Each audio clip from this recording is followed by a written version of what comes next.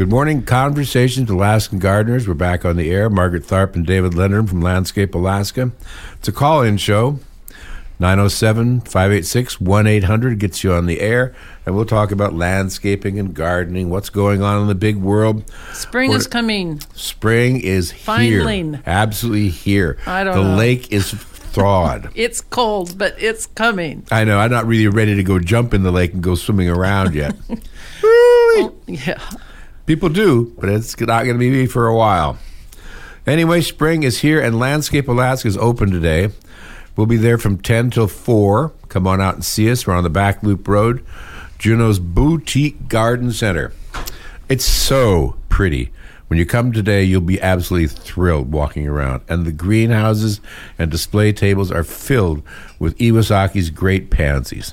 You remember those pansies that used to fill our greenhouses years ago? Well, we're back with those guys, and they are up and looking lovely. And there are some really cute new varieties. No, some really cute new varieties. Little faces looking up at you. Really something. And you know, pansy is a really old cultivated flower.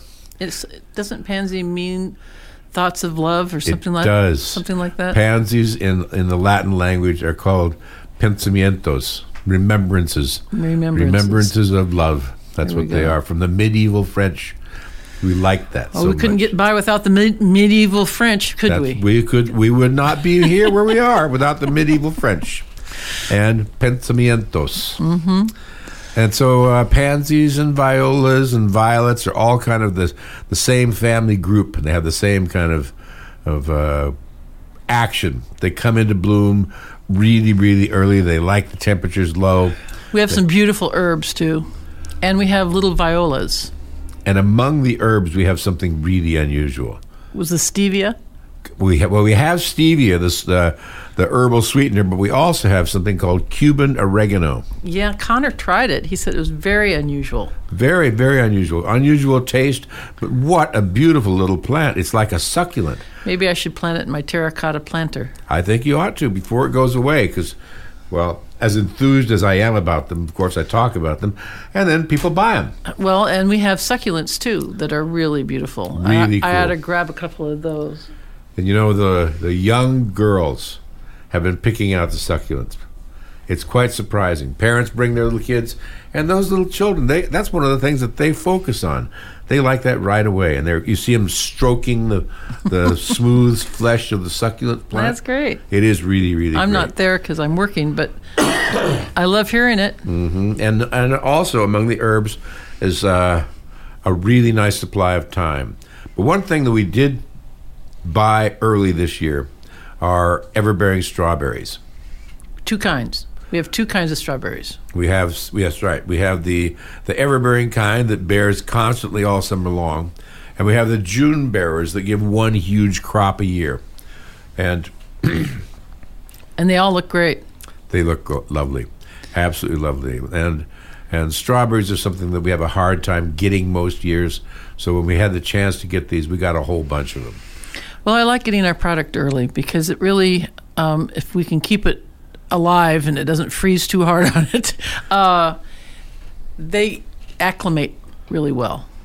Well, that's true. Really true. Of course, what it does mean is we have to put a lot of labor into keeping everything Well, we have to put a lot of warm. labor into everything, Dave. You know, I'm sorry.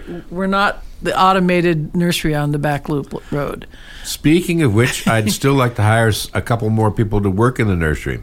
So if you or any of your friends have interest in doing this, even if just a couple days a week, make sure to get in touch with me. I'm really speaking as adults here, eye-to-eye conversation, but we have opportunities for all kinds of people. So the nursery stock is just pouring in from all over the world now. And the overwintered stock is finally coming awake since it's been so cold. It's been sleepy for a long time. We need to pour some liquid feed on it so that it can kind of perk up. I'm sure it's depleted its starch in its root because winter went so long. Yep, winter was so long. Yes, I'll get that organized today and get it ready for spraying. Great. And we have some really pretty evergreens. Really, really pretty evergreens. Things that are going to just, persist in the yard. The Japanese yew is one of the nicest ones. I know. I just love it. And you can prune it and keep it in all kinds of forms and shapes. And they'll even grow on the back side of your house, and the north side of your house, back by the glacier. And they're really, really tough. What I really like about it, too, is that even if it does get some winter damage, it's easy to prune and maintain, where some evergreens, once it's damaged for life. It really is true. Now, about 4 years ago or 5 years ago, the state hired me to prune the evergreen Japanese yew hedge around the governor's house. And it's finally recovered. And, I cut it hard. I cut it back to it was just bare wood. There were no it was out showing. where people drove their cars. Yes. It was sticking out way out over the wall. But now, after a few years, that's all filled back in again. Looks very nice. It looks really, really healthy and vigorous. Like, yew is a great plant for that. Are you going to give any pruning classes this year? I think I'm sure I will. I ought to give a hydrangea pruning class because that's a pretty critical thing, and it's about hydrangea pruning time right now too.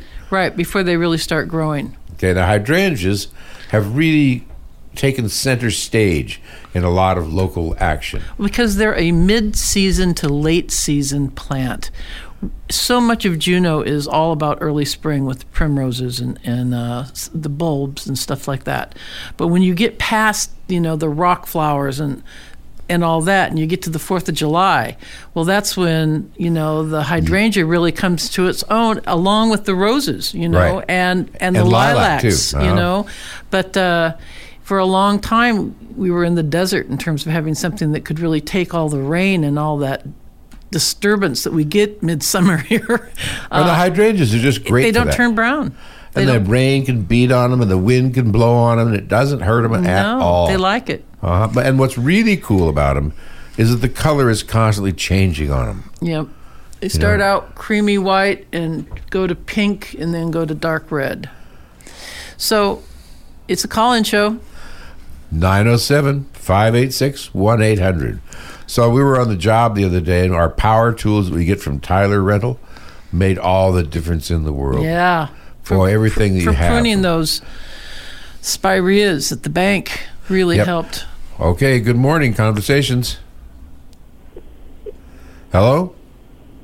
Hey, good morning. I can barely hear you. Hang on. I'll turn my mic up, my headphones up. What can I do for you? Hey, good morning. I'm living out in the Mendenhall Valley, and I'm looking for a good evergreen shrub that would make a privacy fence to create some distance between myself and our neighbors. How tall do you want it to get? At least 5, 6, 8 feet. So, we'll tell you on the air, okay? Sure, sounds great. Thanks. Okay.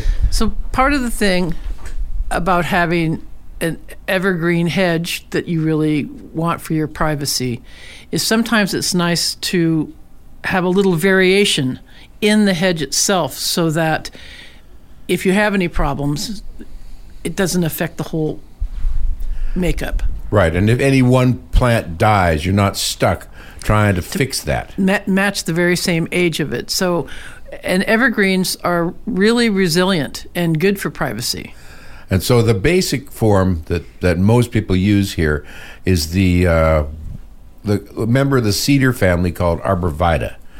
And the reason they use it is because it's usually the cheapest of all the evergreens that you can buy. Evergreens tend to be more on the expensive side, and you can buy them pretty good sized. So, if you buy them at 6 feet, it's pretty affordable in comparison to buying some more exotic evergreens. What would you say, Dave? And another nice thing, I think so too. Price always drives a lot of choices. And another thing is that Arborvitae is something you can prune pretty easily. You can both prune the top of it to keep it the size you want, but you can also keep the sides sheared, and so it doesn't have to take over your entire yard. And the other thing is, it's depending on what this issue is with your neighbors. It's nice sometimes to use deciduous plants that grow quickly in between your arborvitae so that when you're actually out in your yard in the spring and summertime and in the fall, you have color and texture along with the evergreens. And it deciduous things grow faster than evergreens grow. They do. And as a matter of fact, you can do a mixture of them. That's all I'm saying. And most of the evergreens, if you just choose one and say, okay, I want a spruce, a fir, a pine, they're going to get pretty good size. You have to look for something that's going to be a dwarf member of those family. Like there are dwarf Norway spruces that top out at about 12 or 15 feet. A Norway spruce is a good choice. A really nice choice. But a little pricey. And soft to the touch. But a little pricey for a hedge. Unless you just put a few of them in. Because one of the things, when you have the idea of a hedge, you think, okay, everything is the same height and the same shape and the same color and all in a straight line. But it doesn't have to be like that. It's more attractive if you have, like Margaret says, a varied combination of plant material in it. And the tops would be some high and some low. And you would have some different kinds of colors and leaf changes in it, as well as the evergreen backing. Of course, the evergreens could be to the back, and you could put other deciduous things in front of them that are lower and, make it have more depth instead of just a straight line. Absolutely true. And as long as you're looking at evergreens, rhododendron is an evergreen, and you can use rhododendron in the midst of an evergreen run, and it's going to give you not only the body, but it's going to give you some floral shape too. Plus, it does have those other visual shapes, rather than everything being straight up and down. Well, usually when people want a hedge in their yard for privacy, they want something a little bit more immediate than a rhododendron. A rhododendron in the long run is a fantastic thing, and you get the cast iron hybrids, and they get really big, but it takes them 20 years. So in the meantime, you could have arborvitae or spruce. Or dwarf pine or shore pine. Now, and it's a little harder with the pines, don't you think? Because it's harder to keep them pruned. Harder to keep them pruned because of the nature of the plant itself. They tend to die back if they're not pruned properly. So if they have damage and you try to prune it, sometimes they're just left with a gap. That's right, or a big stick. And if you have all the same thing in your hedge, if an insect comes in or some kind of a pest or a disease, it can actually devastate your population. Look around at what's happened to our wild forest in the last couple of years. The 1-2 whammy of the two kinds of bugs over the last couple of years has really put a dent in our native conifer population. But if you're at all inclined, come up to the nursery and David can walk you around and show you the different kinds of evergreens that you could consider for putting in a hedge. And we have quite a few choices. And that's the kind of thing that you think about it and you think, oh yeah, it's kind of boring. But it doesn't have to be boring. It can really be exciting. I think privacy is always exciting, personally. Well, there's always the thing is, when you're out in your yard, it's really important to feel like you're out there for yourself. You're not out there for the amusement of your neighbors. And a lot of neighbors have a lot of trash around their house. You don't want to look at it either. There's always that, isn't there? Good morning, Conversations. Hello? Hello? Hello, I can hear you, maybe. Oh, okay. Is this better? Can you hear me? Yeah, you're great now. Great. I know this is a call-in show, and I don't want to take up too much of your time sharing all this valuable information, but I'd like to take a few moments to praise Conversations with Alaska Gardener show. Well, how nice. First of all, I love the show. It's unique, gardening environment. Am I on the air now? You are on the air, yes. Okay. I'm from the lower 48. And so it's like watching those reality shows where people eke out a living in the wilderness. I get a kind of, I garden vicariously through you. Well, good. Thank you. That's great. I hope you enjoy it. Next, you are so knowledgeable and informative. I mean, it would be hard to find this level of expertise in garden centers and nurseries anywhere else. And I should know, I've studied plants my entire career and continue to do so. Well, thank you. Can I take a little bit more of your time? Sure, absolutely. Third, you two have a great dynamic. And it's not just informative, but, kind of entertaining, actually. And allow me to exaggerate here a little. David, the consummate gardener with stories to tell, and Margaret, the professional who keeps David's feet on the ground. So that's really, really nice to hear. Thank you. We just think of ourselves as a couple of country bumpkins. You are far from that. You have way too much experience, and Southeast Alaska has a valuable resource in you folks. But I should note a disclaimer here to my comments.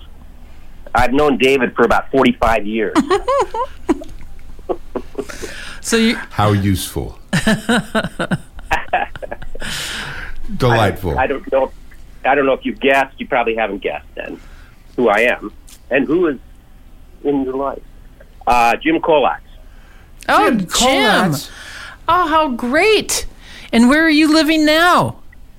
Well, I'm in Annapolis, Maryland, but at the moment I'm in the San Juan Island. Oh, that's wonderful. I remember on Shaw Island. Yes, with Lynn. That's great. Oh my. This is so sweet of you to call us and to hear from you. You guys, I looked you up and on Facebook I ran across and I got onto your show and I'm really entertained by it. Good. Well, I'm glad, So have a wonderful time being on Shaw Island. And you live in Annapolis, though? Yeah, Annapolis, Maryland. Wow. That's a totally different gardening situation. Yeah, and you're a PhD in plant physiology. Right. Yeah. How cool. I retired from NASA. There was one other thing, and then I'll get off so people can call in. I had this memory of David. This was back about 1980. And you know that in The movie The Graduate, Dustin Hoffman is at this party that his parents are throwing for his graduation. Uh-huh. And one guy, a friend of the parents, takes Ben aside and says, "I got one word for you. Plastic." Yes. Okay. Well, David took us aside in 1980 and said, "Daylilies." That's right. And the world has exploded in daylilies. That's right. There are more hobby breeders in daylilies than anything else in the world. It's crazy. But you predicted it. We'll give our best to love you guys. Lynn. Love you too. Thank you so much. And get in touch online with us. Dr. Latz, It's a pleasure to hear from you. And Lynn, I'm so thrilled to hear from you guys. Thank you so much. Why don't you just come on over for the weekend? Okay. Well, that was talk wonderful. About a blast from the past. Mm-hmm. I worked at a research lab at Stanford with him when we were all much younger. Listen, I went to Shaw Island with you there. Yeah, too cool. It was really cool.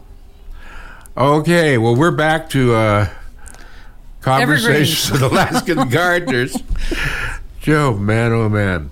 So we were driving along this morning and looking at the wetlands coming green. And there's those big clusters of shooting stars that are near Sunny Point. Mm-hmm. And I always look to see if they're up yet, if that's what we're going to come to. Pretty soon. It's still been pretty cold, but pretty soon. Yeah, it's a little more sunlight. Cold. My friend Steve Johnson was at the nursery the other day, and he was talking about how he has his phone call. Oh, good morning, Conversations. Hello, good morning.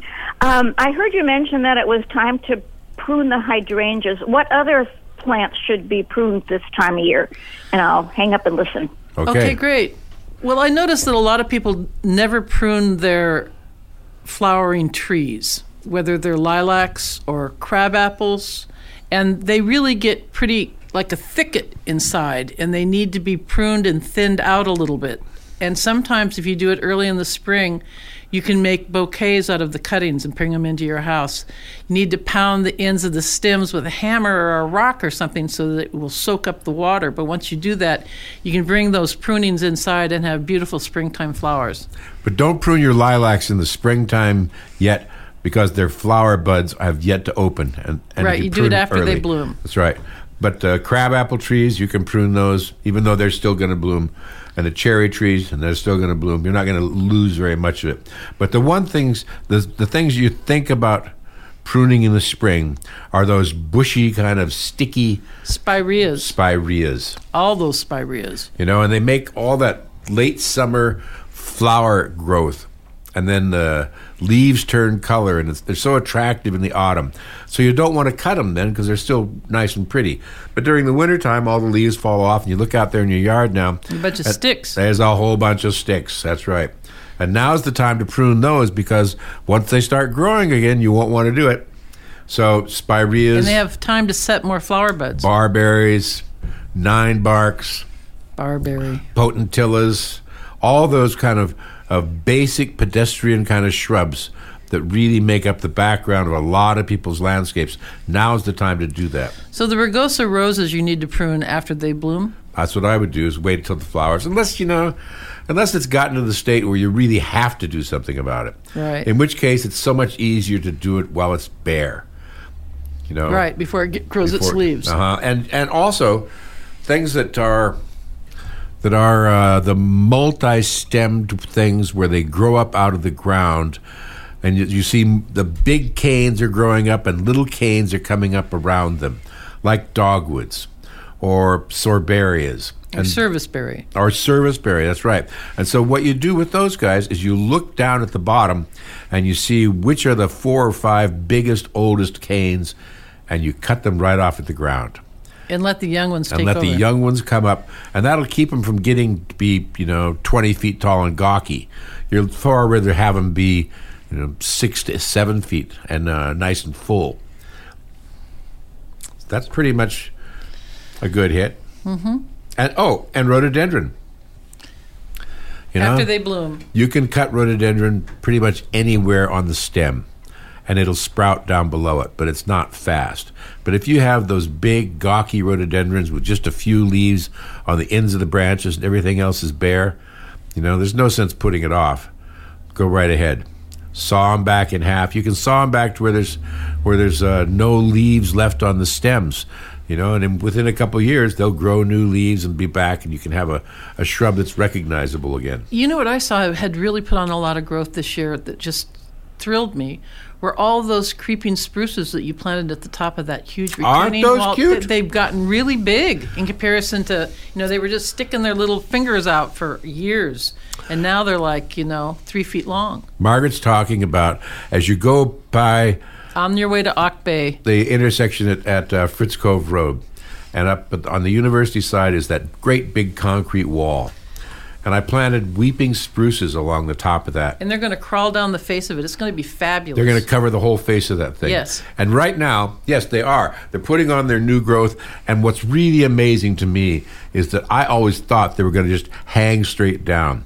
But in fact, they grow curling out until they're long enough, and then the weight pulls them down again. Right. Which is so interesting. It's great. The other thing is, David, what kind of evergreen trees are those across from the Valley Post Office? I love those. The yard doctor planted them at that bank on the corner. They're skinny and they're tall. And they're some kind of fir. And they're at least 20 years old. Oh, at least, yes. And Steve, if you are listening, call me up and tell me what they are. They're nice. Really, really nice. Really pretty. Yeah, I think those are some of the nicest evergreens around. Uh-huh. And, of course, the trade in evergreens, the business of evergreens. There's a lot of fairly common evergreens that people grow in large numbers, but every now and then you find somebody that's growing unusual ones. Remember the Hopper brothers? We went to their evergreen nursery. I do, and I remember Peace of Mind. Yes, and Peace of Mind. Peace of Mind. Now, Peace of Mind is a guy who was an IBM executive, and one day threw his pencil across the room and said, "I quit. I'm not going to do this anymore. I'm going to go out and raise evergreens." And we went to his nursery, and he had hundreds of kinds of evergreens. Hundreds. But all as large plants. The Hopper brothers had large and small plants, and I loved the Mexican fir that they grew. The one that had green and red and yellow. It grew in like the foliage. the Wasn't Mexican that something? flag. Yes. It was amazing. Mm-hmm. The new growth was red. Oh, yes. What fun it was. And what fun it is. That's right. What fun it is. So Mugo pines are one of the standards that people have around here. And I was looking at the Mugo pines in front of the Fred Meyer store as you go in one of the grocery store entrance. And they had been pruned as if they were a spirea, just cut off. And one of the things about pine trees is that if you cut it in the middle between the whorls of branches, that stem will die back to the next whorl. So you always, when you're pruning pines, you want to make sure you cut them back at where the cluster of branches comes out, and then it'll be able to, and then choose one of those to make a new top if you want. The other way is when you have pines and they have candles, their new growth comes out, they call it a candle, and it's at the end of where the existing evergreen is now.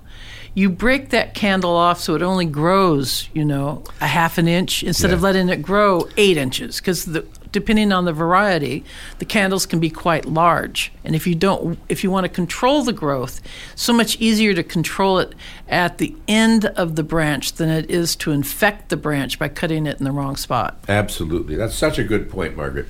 And candling Mugo pines is one of those springtime rituals that you do when you're maintaining a substantial landscape. Because there's, if you have Mugo pine as 10% of your plant crop, and you don't want it to get bare and sparse and ungainly. You want to keep it compact. That's the way to do it.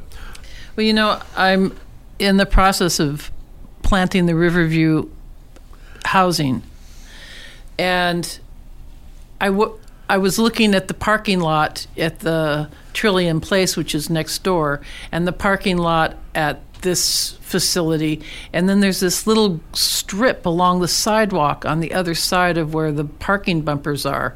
And where I had originally planned on planting some trees out there, I decided I have to plant things that are low, otherwise people are just going to run into them with their bumpers. That's exactly right. Right? And So I'm planting dwarf slow mounds, which are really slow-growing mugos with lingonberry, and some maidenhair fern if it shows up. Sounds perfect. It's going to be lovely. Mm-hmm. We'll all pay attention to that. Okay, we're coming to the end of our show.